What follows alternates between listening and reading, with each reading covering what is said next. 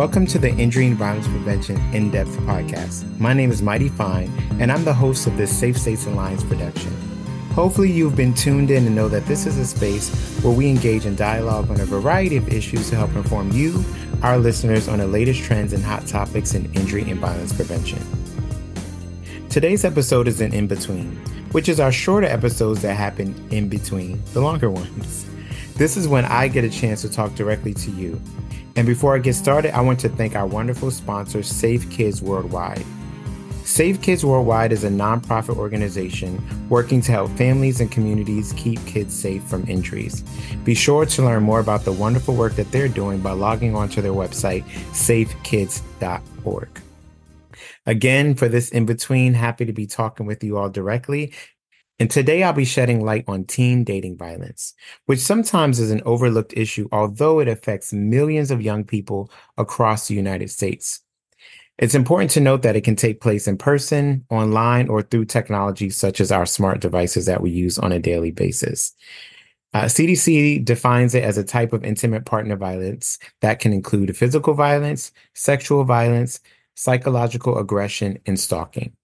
This issue is really important because teens often consider behaviors like teasing and name calling as just a part of normal relationships. We know that that's not normal. And what may seem harmless can escalate into serious forms of violence. And many teens, unfortunately, keep these experiences to themselves, afraid to share what's happening with their friends or with their family members. The other important thing to note here is that teen dating violence is more common than we might think. Again, CDC reported that in 2019, among U.S. high school students, approximately 1 in 12 experienced physical dating violence. Likewise, about 1 in 12 reported experiencing sexual dating violence. While these are just a couple of statistics, they do serve as a wake-up call to the severity of this issue. We know that unhealthy, abusive, or violent relationships can have short and long-term negative effects on a developing teen.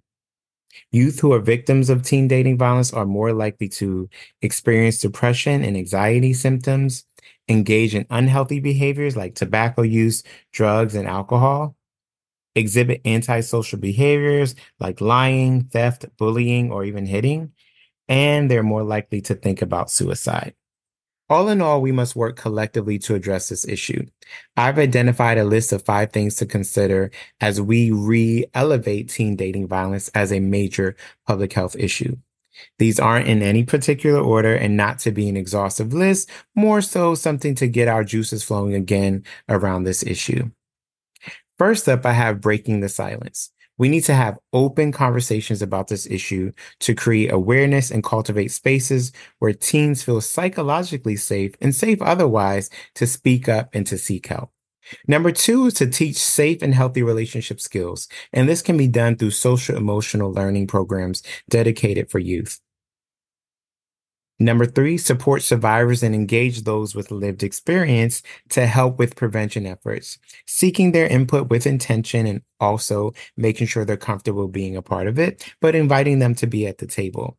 And when we do develop effective prevention measures with their input, we should think about ways to scale them up. Number 4 is training for professionals. Provide training for educators, healthcare professionals, or other folks who have engagement or high engagement with youth and adolescents. Help them to understand, recognize, and be able to respond to the signs of teen dating violence, and really empower them to think of themselves as trusted allies for teens in need.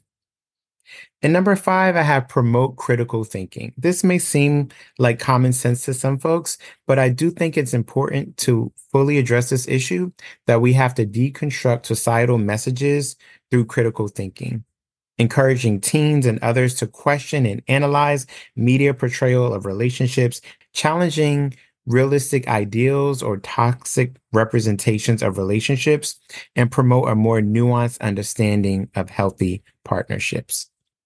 As I mentioned, these are just a few strategies to get us thinking about how to re-engage in this work and support others who are working diligently to address this issue on an ongoing and steady basis.